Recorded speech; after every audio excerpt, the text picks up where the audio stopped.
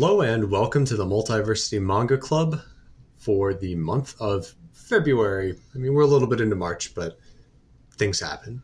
You can't complain. It's free.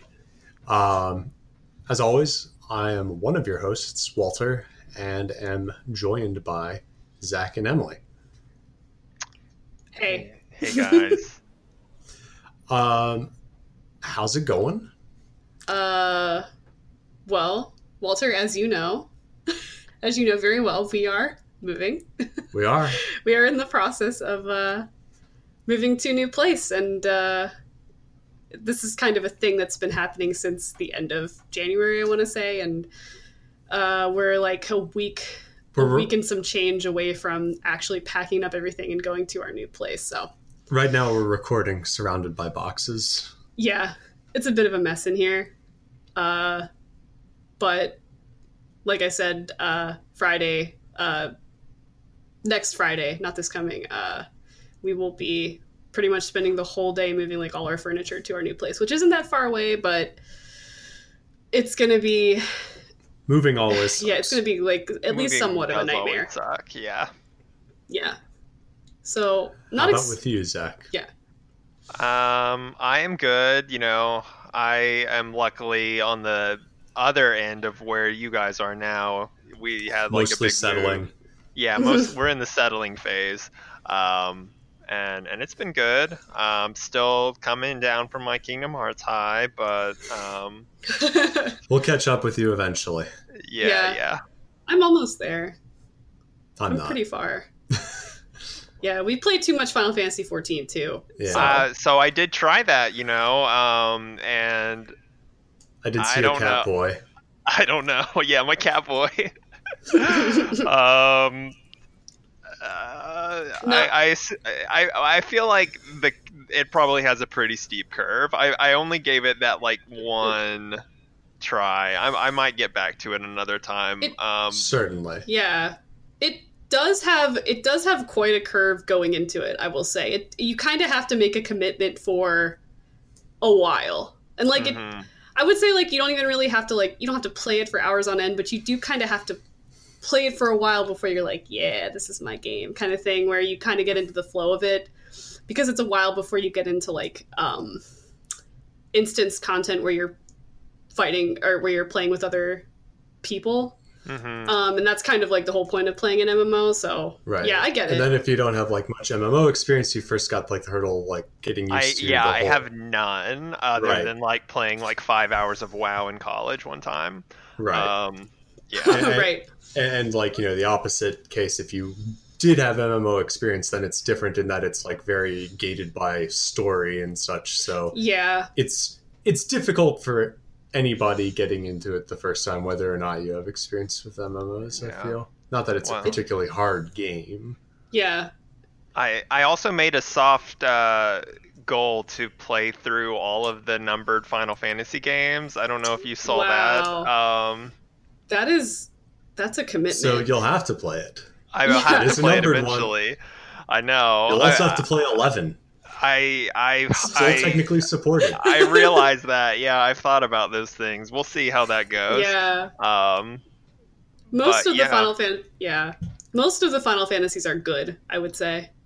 They're worth playing. I've played pretty much all of them, but I've only beaten a handful, like less than 5, I think. I'm similar to that too. I've like gotten a few hours into a lot of them, but 10 is the only one I have beaten, and might be the only one I've put any substantial time into. Not counting 14. Not counting 14, yeah. I have put substantial time into that. I've beat it. I'm not even done. Yeah, me too. I've beat like 5 of them over like I want to say almost 20 years now, but I kind of fell out of it for a while. Because I never got into 13, and then that was kind of a long period of them just releasing 13 spin-offs. So, yeah, I didn't really get back into it until... And Zach loves all of them. You do? I've actually only played... I've played like 75% of 13. I haven't played any of the sequels, but I did pick them all up when they went backwards compatible recently. Oh, yeah. for really cheap, and so I'm that's been part of the kind of like gestating idea to get into this, to do this. Also, all the comics that Vince reads. You've got to find some other like gimmick of like, exactly. You're going to read all Detective Comics. I'm going to play all Final Fantasy. I gotta think of something too. I'll think of something particularly stupid to do. Not that that's stupid. But anyway, look forward to our Final Fantasy podcast coming after our Kingdom Hearts run through. A recurring bit about this being Multiversity's preeminent gaming podcast. And then our just general JRPG discussion where we increase the size of our brains by talking about stuff like Persona. Absolutely. Yeah. But unfortunately, this month we are here to talk about Bakuman. Bakuman is a manga by Tsugumi Ohba and Takeshi Obata. If you have not heard of Bakuman itself, I'm sure you've heard of one of their other works, Death Note. It's the same team who brought you that. This is a bit after they finished Death Note. But still technically a shonen series, but of a decidedly different character. Bakuman follows these two young guys, and when I say young, I mean like high school. 14, 15, of what we read. That's how old they were. As they attempt to become successful manga creators, a writer-artist duo. So it's certainly not as high stakes as Death Note. Yeah. Not so far. Someone has died. Someone has died. That was in the past. A little different. Right. I don't know. Those real life stakes are... Yeah. So, I guess to start off, I know something that Emily and I have talked a lot about, and I think that, I saw you, Zach, liking some of my tweets, so I think you know what I'm going to bring up, is that, boy, that first volume is front-loaded with some sexism. Oh, it's bad. It's really bad. I mean... Yeah, it's kind of hard to ignore. I had a friend, Joe Hunter, cool guy. Check out his Twitter. Does a lot of great illustration, some of which from Multiversity Comics. Anyway, Joe, I posted one of these pages, or two of them, from that first volume that were particularly yikes, and he was like, "Yep, that's where I stopped reading Bakuman," and I totally get that. Yeah, I get that too. I didn't feel like I wanted to stop reading, mostly because I was kind of interested to see like if they would not walk it back, but try to do something with it. But that was very off-putting. I mean, I think the worst was the one you posted, Walter, that you're talking about. Of Walter's talking about a image he posted to Twitter, which is kind of an important scene in Mashiro, one of the main characters, telling. Well, I'd actually like to start off with the other. Sorry. So, okay. Early on, you've got this scene of the two of them, your writer and your artist, Mashiro and Takagi, them talking in class, and they're kind of like assessing the girls in class, They're kind of like saying, yes, who's cute and whatnot. And there's like this whole bit about how, this one girl is smart because, or she thinks she's smart, but really she's not like playing to society's expectations. And I forget the name of that girl. Which is unfortunate. Is it the girl? Is it Iwase, the girl who? Yes. One of the two girls who likes. Iwase. Yeah. Okay. Yes. Yeah, she's like really smart, but she's not actually smart. She's dumb because she's not playing to society's like expectations and whatever. Yeah. And whereas Miho, who is Mashiro's love interest for the series, she's actually smart because she like appears demure and like soft spoken, and that's going to get her far. Yeah, and she doesn't get too good of grades, so that's fine. And, and so with that scene, I was kind of like,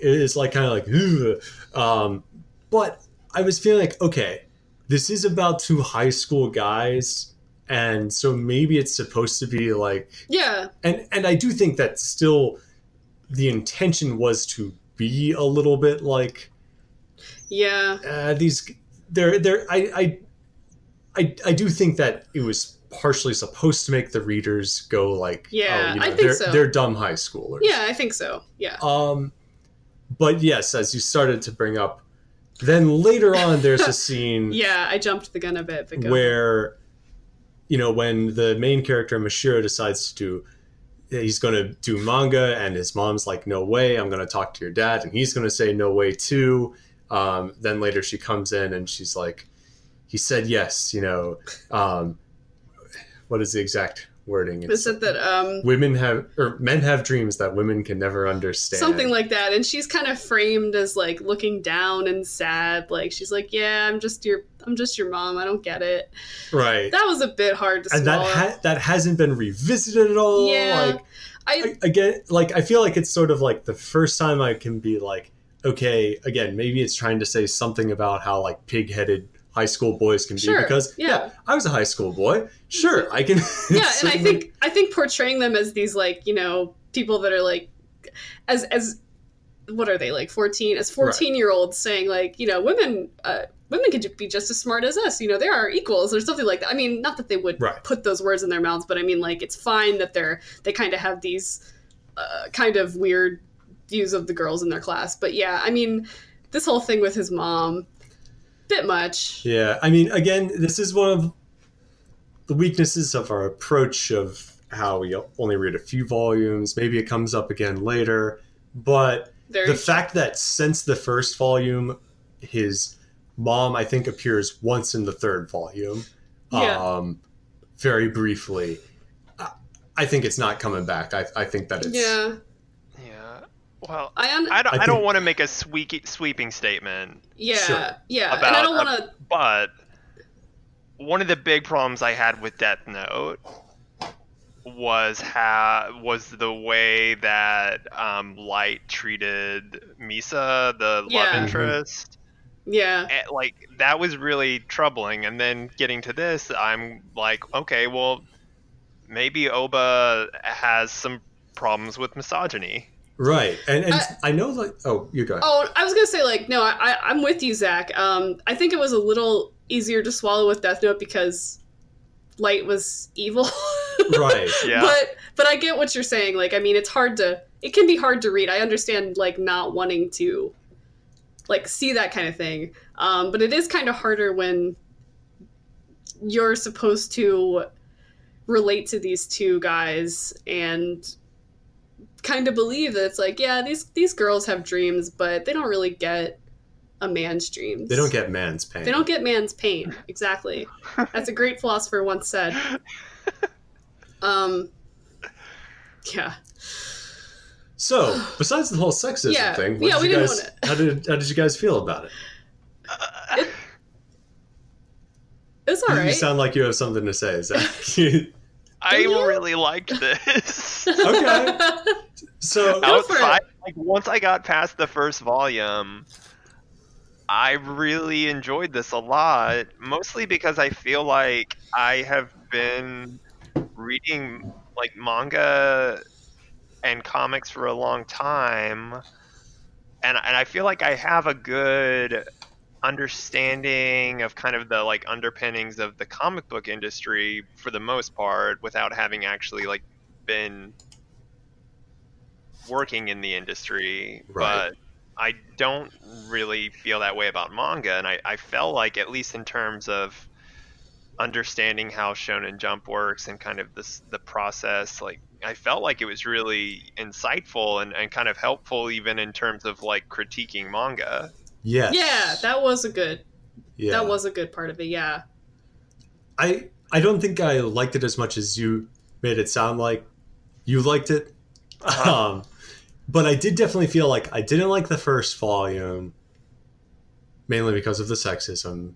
I kind of liked the second one, but by the third one, I was kind of like, okay, I like this. Yeah. It grew on me for sure. I think that if it wasn't for the fact that we were doing it for this, I probably would have stopped after the first one. Mm-hmm. And I'm glad that I didn't. Yeah. Again, despite the sexism. You mentioned kind of like the workings of the manga industry contrasted with like, American comics, and something that I found very interesting about, and this isn't, unique to Bakuman, but just from learning about the Japanese industry, is how the writers, first of all, it's significantly less common in manga than it is in the US to have separate writers and artists. Happens, of course. I feel like it's happening more. It's happening more, I think. Just anecdotally, I've noticed. But whereas, like, it is the kind of the norm in American, US comics. American comics, yeah. And so I did not know that the writer still likes storyboards. Like, you see some American or just general Western, whatever you want to include in that, writers like maybe do some layouts and stuff.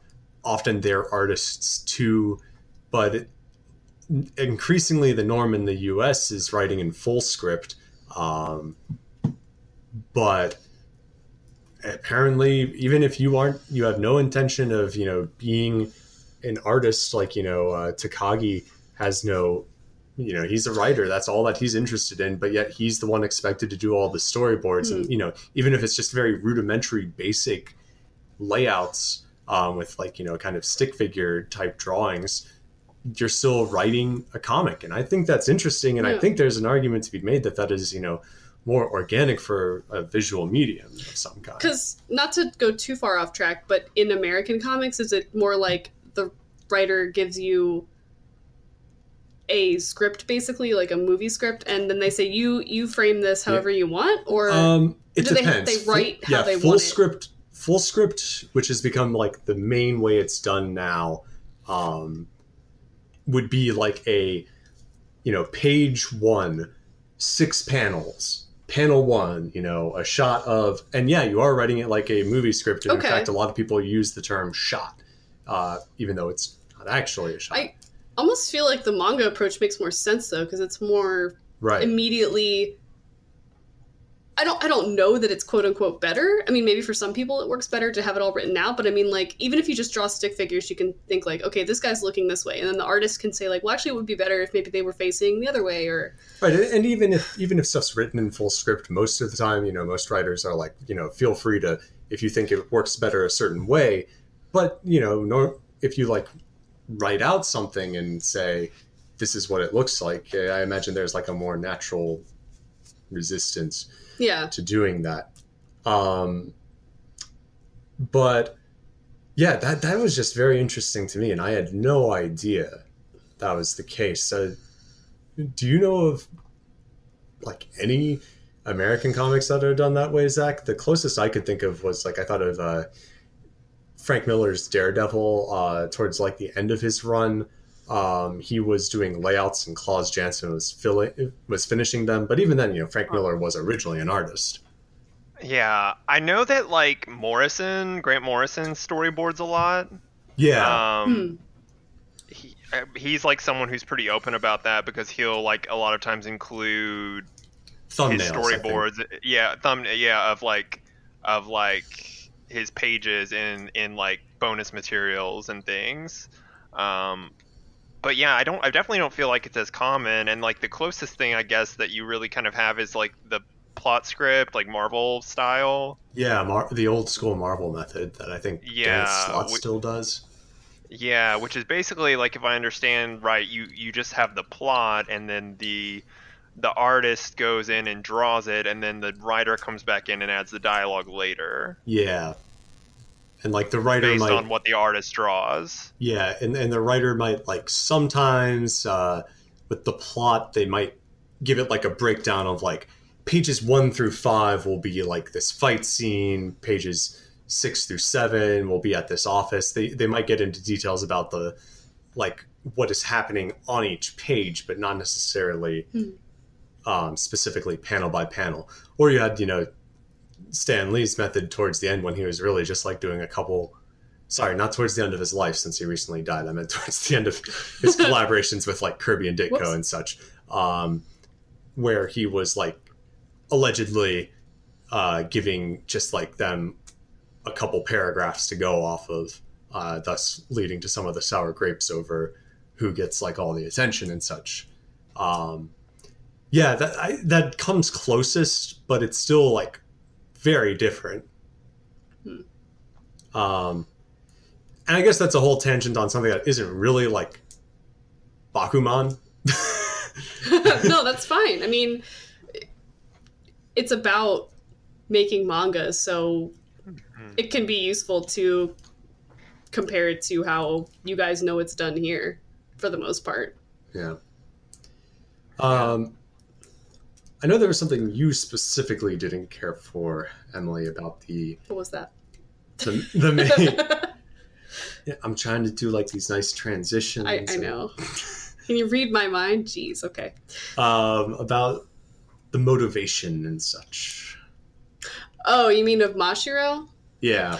Well, it wasn't necessarily that the motivation was bad or that I thought it was sexist or anything. That wasn't really it. I mean, it was kind of this fairy tale thing of Mashiro and Takagi were going to make a manga that would be successful enough to be turned into an anime by the time they were 18, and that Miho, in turn, Mashiro's love interest, would be a voice actress who would act in their anime. And like this was their goal, and the most important thing was that Mashiro and Miho would not be together until that happened, until their dreams came true, as they said. And then they'd get married. They would get married, yeah. And I mean, I kind of get this as a conceit of a like shonen manga plot. I mean, they are very young, so I'm not really saying like, oh, this is super unrealistic and stuff, but it is a little bit frustrating in the sense of it being like very contrived. The time limit thing, I feel like they didn't really need that. Yeah, I mean, that was the main thing, really. I feel like it kind of added... It was too much or something. I don't know. I feel like she had a place in this. She has a place in the story, but I don't know if it was that necessarily. I mean, that's all I really had to say about it. Yeah, I feel like they didn't really need like the set goal of by this date. It never really feels organic. It feels extremely just as you said, contrived. Kind of, yeah.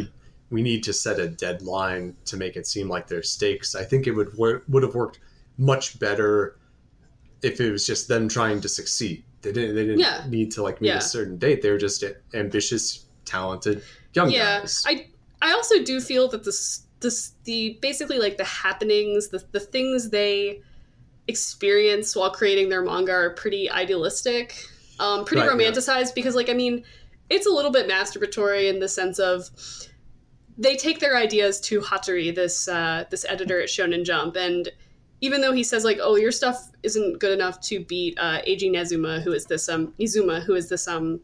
kind of prodigy manga artist who's around their age and has a series in Jump. He's very L-like. Very. Oh yeah, good point. I didn't even think about that. He says quirky, makes manga sound effects all the time. Stuff like that. So their editor says, this stuff is probably not as good as his, but man, it's really deep. It's like too deep for Jump and stuff. And he never really, I don't know. I feel like somebody should have been harsher with it.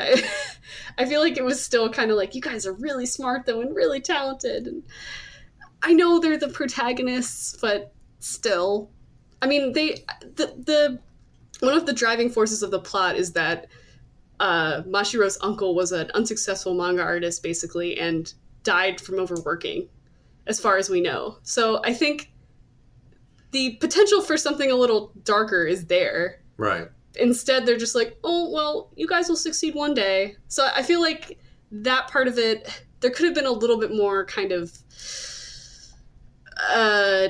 teeth in the criticisms of their editor, I think. But he does kind of seem like a wishy-washy kind of milquetoast guy. Oh, I actually liked Hattori a lot. I like him too. Oh, okay. I like him too. I just think he was one of my favorite characters. No, I like him a lot too. I think he's very polite. I mean, this also could be a cultural thing, but I think But you're right, though, because in his thoughts, though, he's thinking, like, this actually isn't very good. I mean, it could just be he doesn't want to say outright that this sucks. I still feel like there could be more, though, like, more kind of... These guys, he should be, like, busting their asses a little harder. I don't know. Well, I kind of wonder, like, where it's going to go, because he is kind of... I mean, like, he definitely has an interest in them and thinks that they are really good, but ultimately, like... how well they do benefits him, right? Yeah, like he's kind of banking on this find that he's like a talent scout who has like maybe hit the jackpot kind of, and is like kind of nurturing his potential payoff. Yeah, very minor thing, but I really liked Hattori's ha ha ha. Yeah. He kind of had this very, and maybe that's just, did other people laugh differently, or was it just kind of like... I think it was supposed to be him, like, you know, it was always like the haws were separated, and he was never like, he was never visually depicted as laughing. Right. And I'm sure that, you know, Obata is extremely good, and Ohba is certainly talented too, so I'm sure that wasn't by mistake, like intentional... supposed to be like a sort of like polite laugh, like ha ha ha. I thought everything looked great. I thought it was like a joy to look at, but I guess we have kind of glossed over that. It's Obata. It looks freaking beautiful. Yeah, it's great. Another thing I liked was their rival Nizuma. You kind of assume he's going to be this antagonist. Hold up, we have the page up. You know how I hate Nizuma. You're right. Never mind. Jeez. Walter's the one that forgets names all the time. Ignore me. Nizuma, you kind of think from the start they kind of frame him. It's kind of funny, actually, because like the first scene you see him in, he's like, if I become the #1 artist in Jump, I want the power to cancel any series I don't like. And you're like, oh my god, no, he's going to cancel their series. But he actually really likes the series they pitched to Akamaru, which is like a side Shonen Jump thing. And he kind of becomes a friendly rival. Yeah. Yeah, that scene when Mashiro is playing assistant to Nizuma. I just did it too. Nizuma, and there are the other two, Fukuda, who's kind of another younger up and coming guy, and then Nakai. I thought I had the other guy's name. That was sad. Nakai. Yeah. Okay. Yeah, who is like 33 and so I really old. liked those characters. Yeah, and I'm 31, and I was like, Nakai, you can do it. Yeah. I really liked it. You can do it. But yeah, that I think was like one of my favorite scenes in the whole series so far. That chapter or two of like him working as an assistant that was and with kind of a introducing them, those were I think like the best of the series so far. And great place to end the 3rd volume on, because I really think I'm going to continue with this. Yeah. Nakai, like, crying as he was... Oh, man, that was sad. Yeah, I was surprised. I did not like Nizuma at first. I like him now. But yeah, especially in that 3rd volume, he really grew on me.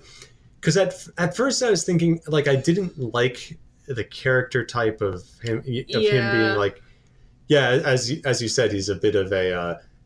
it's a bird brain. Yeah, well, yeah, and he's got birds on the brain, you know, crow, he uses like the feathers. Oh, that's right, he's got feathers on his pens. But I thought about it more, and I do like this subversion of, like, I feel if this story had still been like pitched to a shonen audience and was written by, you know, a more generic kind of team, I think that you would have the opposite, where the main character would be kind of like the off-the-cuff prodigy type, and the rival would be like the more calculating, I'm going to make what's going to like be sell popular and type. Yeah. Like, I mean, look at Food Wars, for example. Right. Where Soma is, Soma is much more like Nizuma than he is like Mashiro and Takagi. Right. And I feel that's very shonen-y. And so I do think it's pretty... It's a little bit of a subversion to have these more meticulous characters as the protagonists, and the rival being the more kind of spontaneous type. Right. Especially Takagi, who... Mashiro kind of just wants to draw what he likes, and he kind of lets Takagi take the reins. But Takagi especially is like, I'm going to calculate what is the most popular thing we can make for Jump, at least for a while. Yeah. But yeah. So I thought that was a very kind of appreciated deviation from like kind of shonen standards. You don't have like the free spirit main character. I feel like you can do more with that too. Yeah. As far as like this kind of story goes, it probably works in a battle manga better. But I mean, because otherwise like battle manga would be like a character like calculating their moves every second, which might be a bit much. But in this, where I mean they're drawing, they're writing. That's like Yu-Gi-Oh, I guess. Yu-Gi-Oh is the best manga ever made. I just thought I'd say that. I haven't read any more since we last spoke, actually. Unfortunately. Just anytime someone mentions Yu-Gi-Oh, I'm like, man, that was a great series. But yeah. I also did like Nizuma remarking that Mashiro looked like a shonen anime or shonen manga hero. Yeah, I was like, ha ha. That was cute. I see what you did there. There were a couple kind of groan-worthy references to Death Note. Yeah. In the early chapters. Like one reference is fine. One reference was okay, and then they were like... It was like they were referencing a Death Note, and that was like, ha ha ha. Yeah. Then it was like, oh, it could be like a success like Death Note or something. It's like, okay, I get it. Right. You guys had one of the biggest hits. You guys are Death Note, which is a great series, but... A great movie, too. Especially the American I did version. like how many manga series that got referenced, though, throughout the thing. Like, that was really cool, too. And like, some of those things I'm not familiar with or have never heard of, and it made me... and some of the creators that they mentioned, too. So, that was cool. It's definitely, like, you can... Importantly, for a series that is about making manga, you definitely can tell that they truly have a passion for it. Oh, yeah. It's not like a movie about making movies where all they talk about is The Godfather or something. It's like, yes, we get it. The Godfather's good. I don't want to hear anything else but that The Godfather is the best movie of all time. By the way, I'm a movie critic. That is the safest opinion you could possibly have as a movie critic. Like, they clearly know what they're talking about and have varied interests beyond just like, what was big. Yeah, and I mean, Mashiro's favorite manga is Ashita no Joe, which is, as far as I know, I don't know much about it, but it's like a very famous baseball manga, which, I mean, would make sense for like young boys. And then Takagi is Dragon Ball, which, I mean, needs no introduction. Yeah, Dragon Ball is one of the best comics ever made. He is correct to have that opinion. Yes. So. Are you guys familiar with an anime called Shirobako? I know of it. I know the premise. I do not know of it or the premise. Not surprised. It's kind of the anime equivalent to Bakuman. It's about like these 5 girls, I think it's 5, who are trying to break into like various facets of the anime industry. Yeah. They're all like a little older. They're all in their like early mid-20s.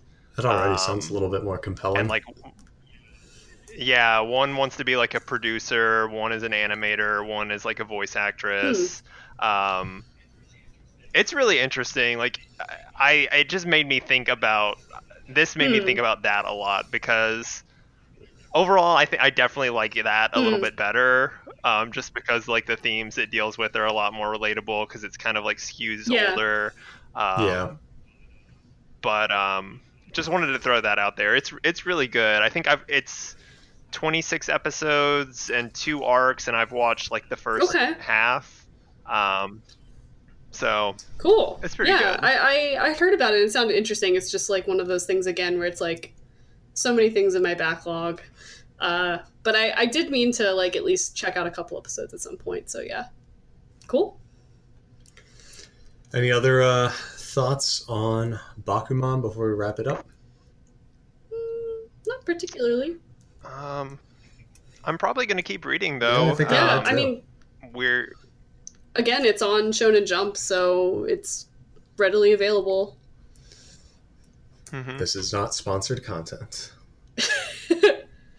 Nope. It could be. Viz, if you're listening. People contact my people. We can work something out. Yeah. Zach, what are we reading next month? Okay, so speaking of the great Akira Toriyama, I did cover Jocko back when this was a print endeavor, or I guess text on screen, digital print. Text on screen, the best character in Kingdom Hearts. But we haven't done any Toriyama works, and I don't really want to just jump right into Dragon Ball because there's so much and so many. We could make a whole podcast I feel like that's pretty. We could. We could. Content. But I've never read. Still in the DC3 yes, man, let's do Patreon that. content. We deeply analyze every single chapter of Dragon Ball one by one, and then we watch every single Dragon Ball Super episode. Which, by the way, we have to finish watching. Walter and I. Yeah. It's so good. But I've never read Sandland, and that is also included in the Shonen Jump app. Again, Viz people. That is my pick. Viz people, come on. But yeah, it's a 14 chapter mini. One of the shorter things that I think we will end up covering, but a chance to kind of get in and talk about a complete work by easily one of the best mangakas of all time. So I'm excited about it. I am too. Yeah. Look forward to talking about that next month. We're going to take a brief break. Then we'll be back to talk about the latest chapters in Shonen Jump. Hello, podcast listeners. We're the hosts of the DC3 Cast. I'm Zach. I'm Vince. And I'm Brian. Each week, we discuss most of the new releases from DC Comics, focusing mainly on Rebirth, Wildstorm, and Young Animal.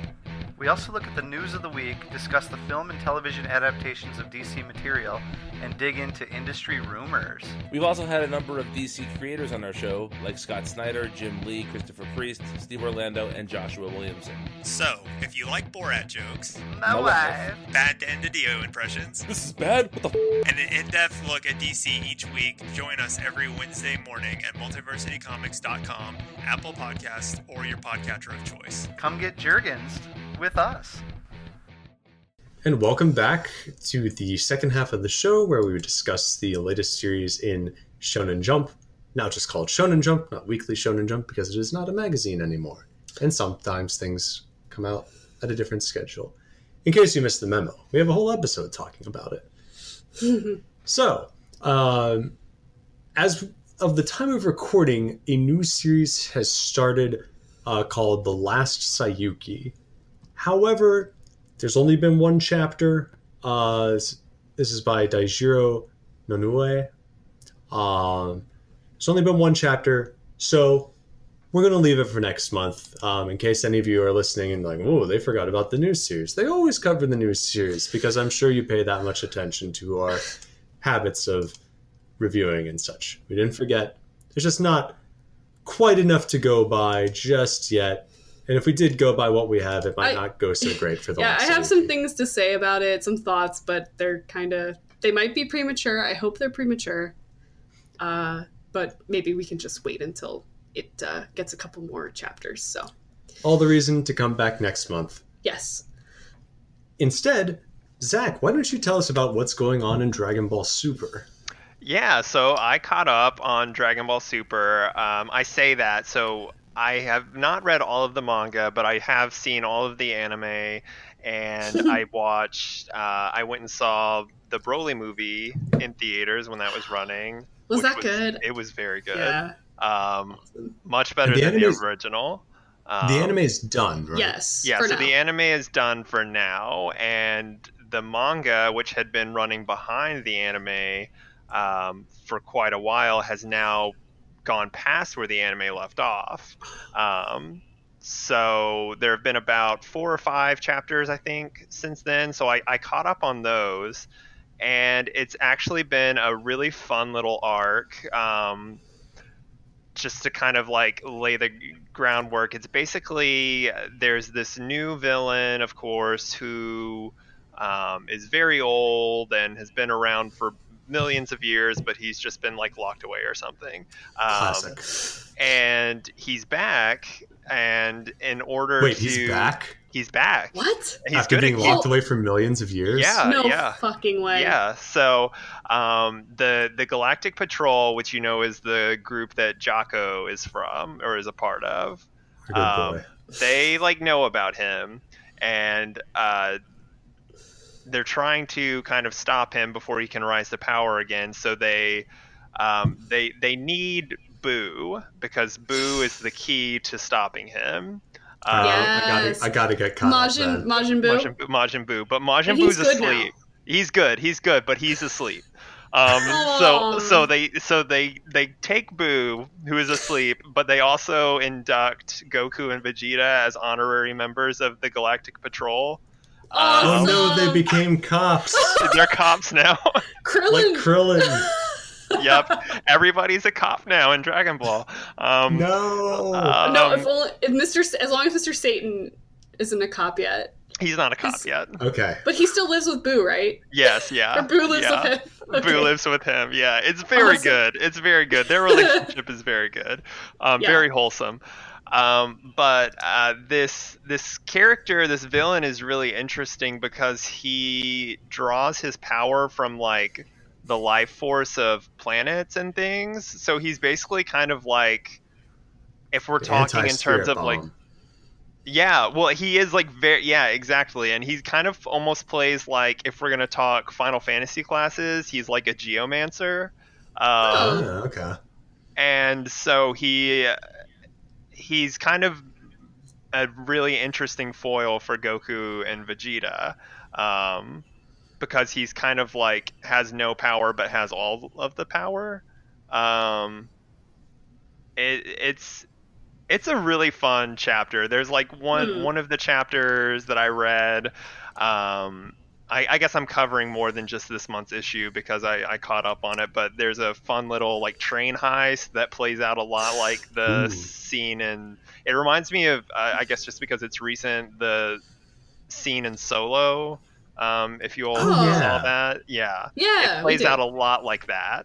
I never knew I wanted a Dragon Ball train heist scene. Now that I've heard those words together, now that you say it, I really want that. It's really good. I like definitely recommend. Once you guys get caught up on the show, just hop in because it's the manga is still plotted by Toriyama, but it's scripted and illustrated by one of his like proteges, Toyotaru. Okay. And it's actually a much closer, I feel like, approximation of Toriyama's style than like what's happening in Boruto, for instance, which is kind of a pretty big stylistic departure from Kishimoto. Yeah, I've noticed that when I've like seen pages of Boruto, that there's definitely a notable difference in style. Yeah, so which isn't necessarily a bad thing. Right. But one thing I also noticed, and I kind of want to go back and check this out, it seems like the manga maybe diverges from the anime in some plot points. Like one of the chapters, kind of the beginning of this arc, also features the end of the last big arc from the anime. And maybe I'm just misremembering, but seemed like there were some pretty key differences in how things were happening. So interesting. Yeah.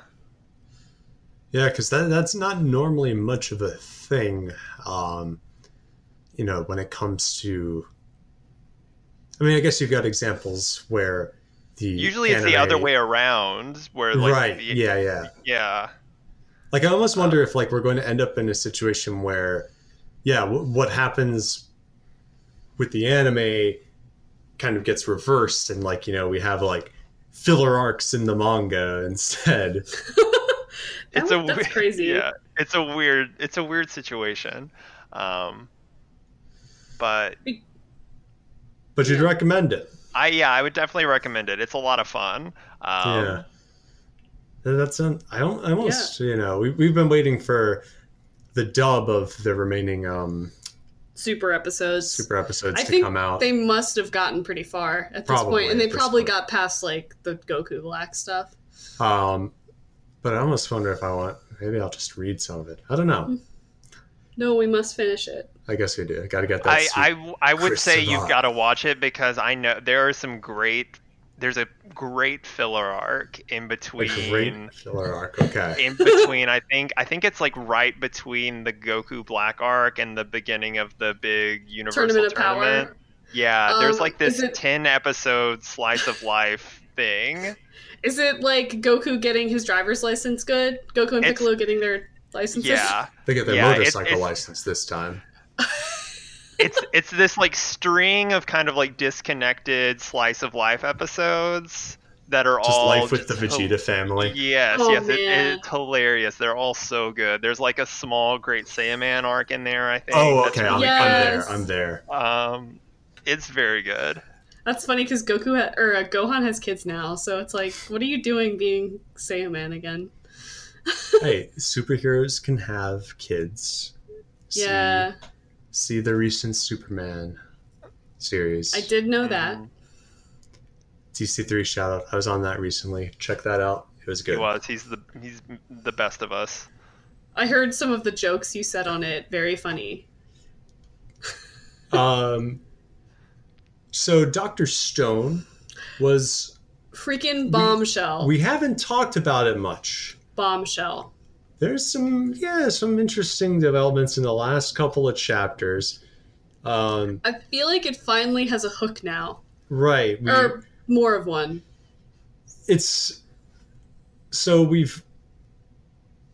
There is, as you say, there's more of a hook of that. We may have come into contact with someone, with the person the villain. Who, probably the antagonist, maybe not necessarily a villain. Yeah, we don't know. Now, the one thing that I will I like having this hook of it. I'm still a bit confused about how, like, I know Senku is like a super genius or whatever, but how he like assumed that this was the person that. So good point. They're out there at the sea and they get like a Morse code signal.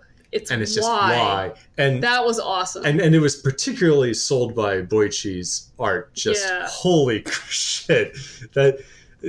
Oh man, Emily's holding it up to my face right now. There's a skull and then just why? A jagged text box with that. Yeah, it was great.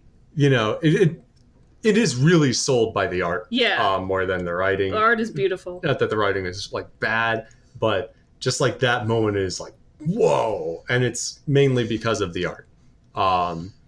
If it wasn't for the fact that Boichi is just incredible, it might not have had the same effect. There is a bit of leap of logic. I remember why they think it's... The reason they think that this guy might be the person behind the petrification is they're saying, why is he asking why? Yeah. Why are you like... No, I get that, but I still think it's a bit of a leap. Yeah, no. I thought you said there was like no reason given, but that was the kind of flimsy maybe reason. Yeah. Yeah. I think, from what I can remember, yeah. I'm not like everything else, like all the science stuff. I'm like, yeah, sure. Senku's a scientist. He knows this stuff. Whereas this is more like deduction than like just pure knowledge. And it's like, I don't. Manga logic. Shonen manga logic. It didn't bother me too much. I'm making it out to be more of an issue than it was when I was reading it. But at the same time, I was kind of like, oh, okay. The first chapter it happened was awesome because you didn't even know who this was. Right. That was just how it ended. Yeah. Who was this? Was it somebody that had been petrified? Are they still petrified? Is it an old message that's being transmitted from somewhere? This is some lost shit. And you're making me really want to catch up on this. I think it's lately the past couple months have been the best it's been in a while. Yeah. Honestly, Zach, if you just want to read like the last like maybe 15 chapters. Yeah. Like because they introduce a couple new characters. There's a guy who he's like who is Elon like Musk of yeah, he's like the guy who because they discover they need oil. So to power their like ships and they needed ships first. They needed ships, and he's like, he was a sailor or something like that. That profession that we have so many of in the modern age, expert sailors, and especially 16-year-olds. Yeah, a lot of 16-year-old professional ship captains. It's like the Winklevoss twins, except they were rowers. Yes. Oh wow. Okay. He's captaining a whole ship. But he's like, an uber capitalist type guy. I will say this is like a very liberal in the like very like classical definition sense of liberal comic about that like knowledge is all we need to, so long as we're all willing to like have knowledge, it'll all work out together. Because like, it's like all this like, oh, this guy's like a super capitalist, but it's okay because it's basically like Reaganomics type of stuff of like, because he wants to be like prosperous, everybody will be prosperous. I'm sure the creator was thinking about that when they made it. I'm sure he wasn't thinking about it, which is why it's... That was the joke. I know. But yeah, it's... I'm really enjoying it lately. Yeah, it's good. And since last time we talked about, they introduced these pigs. Oh, adorable. Cutest little things. So it's just such a cute little design for these little pigs. And the little girl, Tsukasa. What? Tsukasa's the bad guy. Suika. Suika. Me and my character names. This is like when you said that One Piece was a lot like The Godfather because you forgot the name of bait or something. I forget. Anyway. It is a lot like The Godfather. Yeah. Anyway, it's good. They also introduced a cool new character who's like a female butler, because they want somebody who can cook, because they recently learned how to make bread. But their bread sucks. It's just like really hard and burnt. And she makes these awesome pastries and stuff. So, yeah. They introduced her, and then a couple chapters later, they had this whole, like, last 2 weeks ago was the big, like, bombshell of, oh my god, somebody is communicating with them and is being cryptic about it. Love that crypticness. Which this really needed. I feel like because I read that and I was like, this really needed that. Yeah, I do think you're right. That after Tsukasa was gone, there was no villain. Yeah, we had a few chapters that was kind of like, all right, what now? Yeah. This is just like Oregon Trail shonen. Yeah. Like, I mean, hardcore Oregon Trail, but still. Senku has dysentery. They have to learn. God, there's so much they could learn. I don't want to think about it. It could get pretty crazy.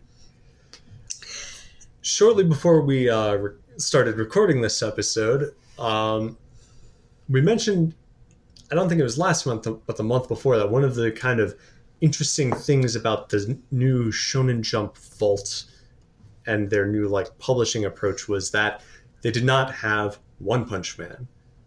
Well, good news. One Punch Man is there. They did add a new chapter since just the day before.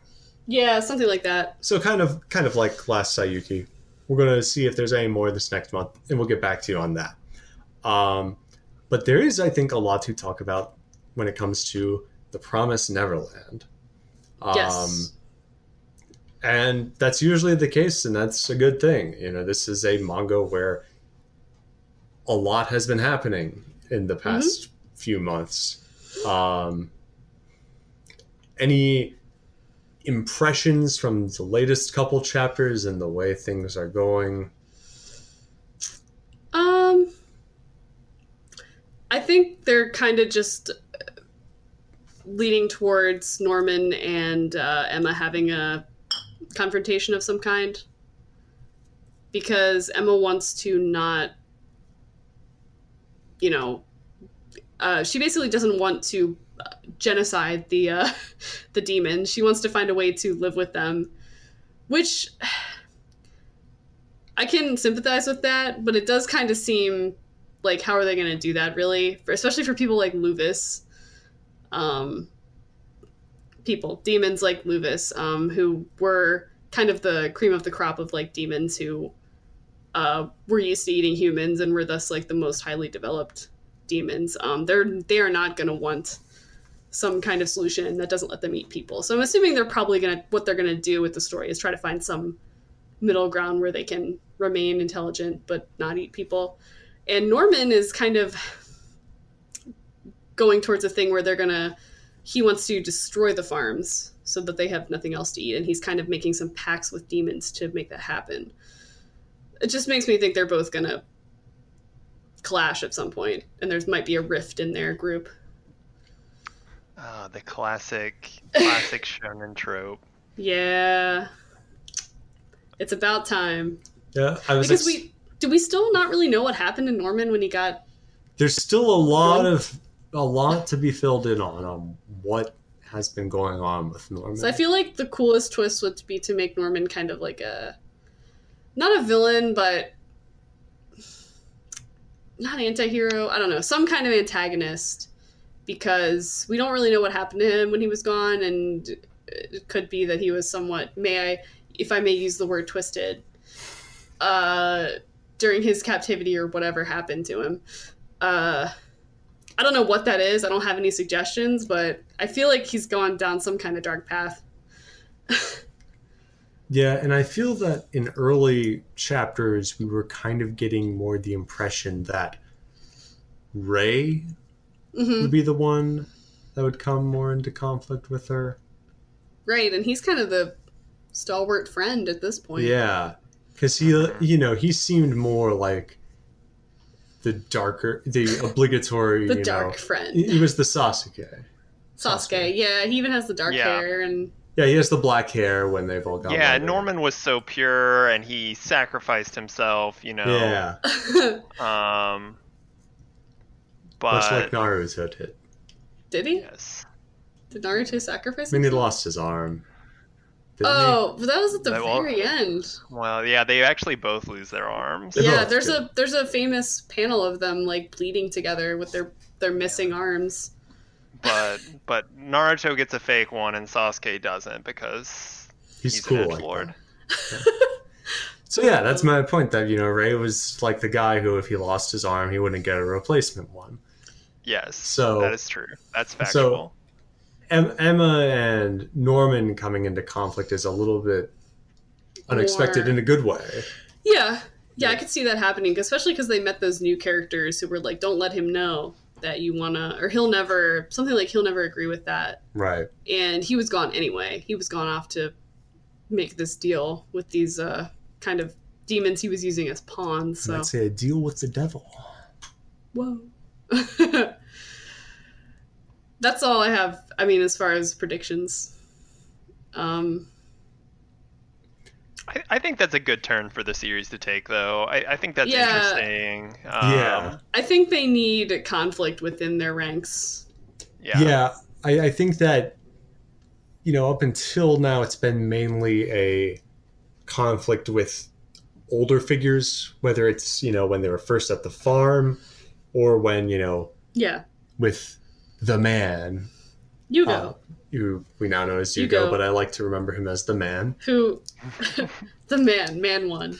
They had the conflict with him. So now it is, it's a nice change of pace now that they're all three together again, to then be putting in that kind of internal conflict instead. Yeah. It's a good change for the series, and it's more, not that it hasn't been interesting, but it's it's a good way to kind of spice things up before it just kind of gets on the rails of, okay, we're going to stop the demons or whatever. Right.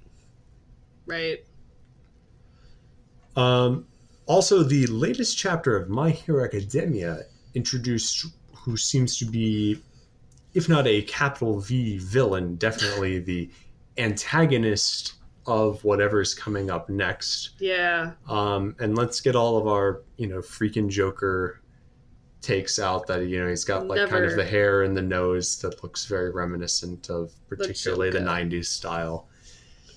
He looks cool, though. He does look cool. Much like the freaking Joker. Yeah, he's like the Joker appearance-wise. Jeff Bezos, he's got some big like mega corporation. We got a bit of the details of in the last chapter. And then he's like a Maoist or something, like quoting from this book. I hadn't read this chapter when I saw your tweet about that, and I got very excited. I meant when I referred to him being a Maoist, I meant in the very broad sense of he likes a book on armed struggle. He looks He looks like if the Monarch and the Joker again had a baby. Yeah. I think I said the same thing about. And he missed his lips when putting on his lip gloss, and instead got it on his eyes. Oh yeah, he did. He's neat though. Yeah. This is a very, very deep cut, but he kind of looks like Luke Atmey from Ace Attorney. He looks more like Luke Atmey than the Joker.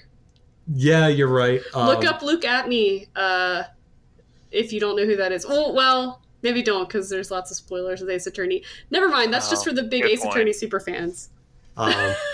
Shout out I'm very excited for your Ace Attorney streaming project. Yes. Shout out to the autopsy report. We're going to start when the Steam release of the Ace Attorney trilogy comes out. Yep, that's April 9th, I believe. I believe so. About a month from now, which will be great because it'll be right after we move and we'll be settled. And we are going to dedicate at least a night a week to streaming Ace Attorney. That's really fun. I played one of the original 3 games on GBA when they were coming out. I can't remember which one. It was a really long time ago. Huh. And I liked it a lot. I didn't pick any more up. And I see them go on sale all the time on the 3DS, but I just am like, we're 3DS. Big Ace Attorney heads, so. If you make time, definitely check out the other games because they're all really good. Well, I honestly feel like I would like it more than maybe I've tried getting into the Zero Escape and Danganronpa series. Yeah. Which I feel like I prefer Danganronpa a little bit more to Zero Escape from what I've played, but I feel like Ace Attorney kind of aesthetically and tonally is more in my wheelhouse. Yeah, Danganronpa has a very unified aesthetic. Zero Escape kind of changes over time, so it's a little more loosey-goosey in that sense, and I think Ace Attorney's kind of a I could see it as kind of a middle ground between those two as far as it's dark enough, but it doesn't it's not as freaking zany and chaotic as Danganronpa, and it's not as kind of dour as somber as Zero Escape. So I think you'd like it the most out of those 3 personally. Because it's very funny. Good thing everything comes. Well, I know it's coming out on all consoles, but everything comes to the Switch these days. So yeah. Oh yeah, that's true. Or you could just watch our stream, Zach, and I can just watch your stream. You're right. I don't even have to sink in the time and effort. I can just if you want enjoy you back. All. Yes. Crack open a cold one. That's what we'll be doing. There's one really bad case in the second game where we will definitely be cracking open a couple cold ones to get through it, but it's the only really bad one. It's the only really bad part. Ace Attorney, there are more bad ones. What's that? There are more bad cases, but there's no more quantitatively. There are other cases that are bad. There are not any cases that are worse. No. Most Ace Attorney games are almost all of them are good. Even if they have some bad stuff, but yeah. Yeah. Anyway, My Hero Academia. I thought I had more to say about it than I actually do. You just wanted to talk about how he looks like the Joker. He looks like the Joker, which is always worth kind of setting aside some time to talk about because not enough people talk about the freaking Joker. They really don't. Not enough people. And what if he was talked about him. A businessman? Wouldn't that be crazy? Yeah. What if he had so much power and had a lot of money? No one man. Yeah. All that power. I apologize to Horikoshi because I'm sure he didn't intend for this guy to be like a Joker analog I at all. don't think so either. Not in the slightest. I think like if you give a big dose, and it is a very super like it is like a sort of like I can see that sort of resemblance. He has It's not like that's the Joker kind of thing. Yeah. It's more like he has kind of an aura of the Joker. There's like a couple shots of him that look like you could see the Joker like superimposed over that image. That pose. He looks like how the Joker looks like in any story that shows the Joker before he became the Joker.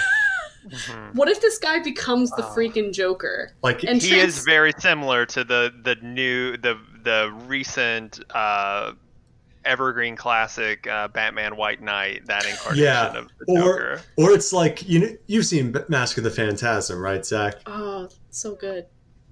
Oh yeah, definitely. Like there's that scene where Bruce Wayne, like there's like the guy in the portrait of I forget her name, but the woman who was the Phantasm, her like dad's like friends, and he like draws like the smiley face on the guy in the background, and it's like, oh my god, it's like this guy. Like if I drew the smiley face on him, he'd look a lot like the Joker. But I'm sure that's the case if you did that with anybody. There might be a scene where he laughs maniacally. It might be. And evilly, and he'll be like, you'll immediately think like, wow, that guy is so dark and evil. I was trying not to say twisted. Man, now I really want to watch Mask of the Phantasm again. Man. It's good. They recently re-released it on Blu-ray. I still need to get it. It's a good one. Might be the best Batman movie. That's what I said. And then Matt Malikov, the editor-in-chief of Multiversity Comics, formerly, was like, no, it's not, What's his favorite, The Dark Knight? Yeah, he likes, it's an objectively better movie. If you're listening, Matt, that's exactly, your voice. Oh my god. Don't drag Matt like this. Yeah, that isn't his voice. Don't speak for him. Yeah, I got less to say about that than I thought. We'll see how it goes as the arc goes on. I guess like we've got this kind of not, I was slightly joking with the thing about like, he's a Maoist because he has like a book and cares about revolution. And, I don't really know much about Maoism. He's a subversive element. And particularly like this idea of, no, we can't, he does have this idea of like, we can't just be conciliatory and like,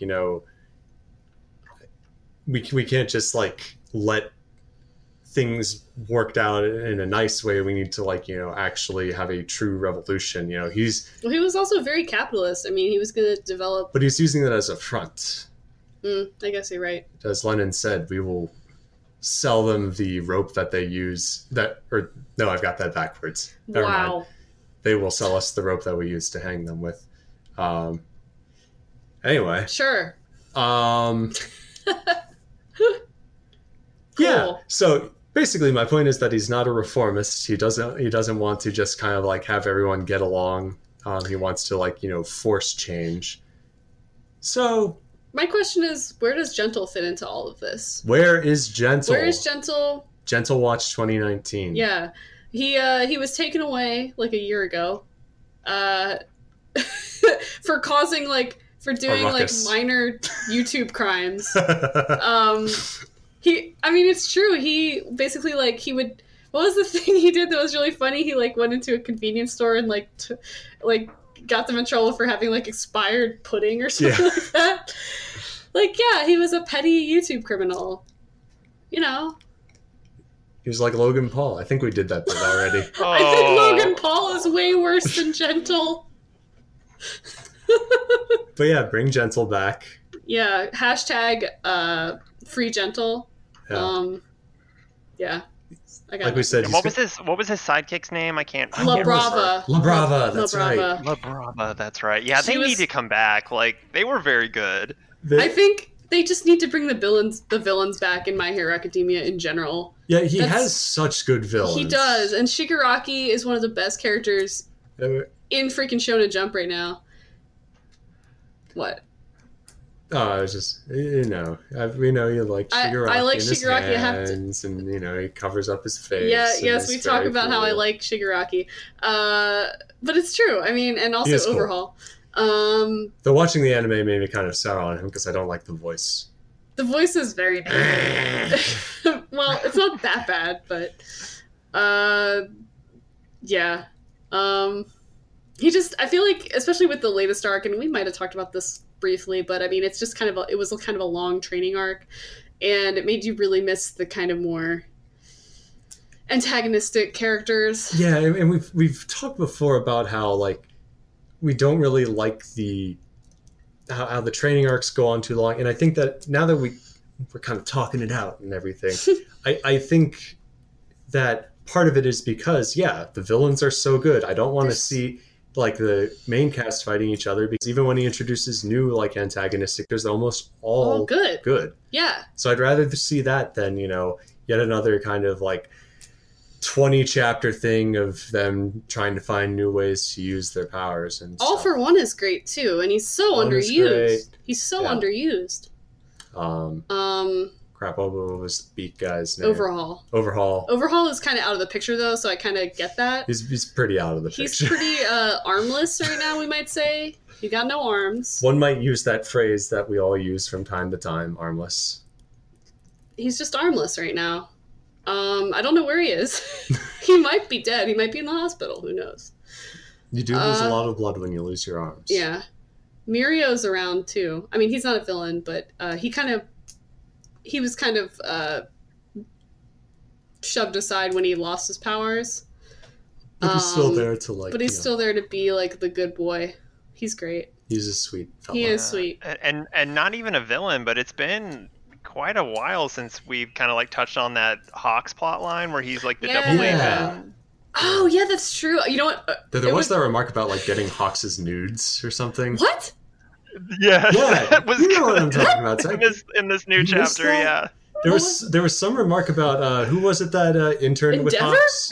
No, Tokoyami. Oh yeah, of course. Because hold on. Yeah. Someone like asked him about like, oh, did you get like any candid photography of Hawks or something like that? Oh my God, Walter.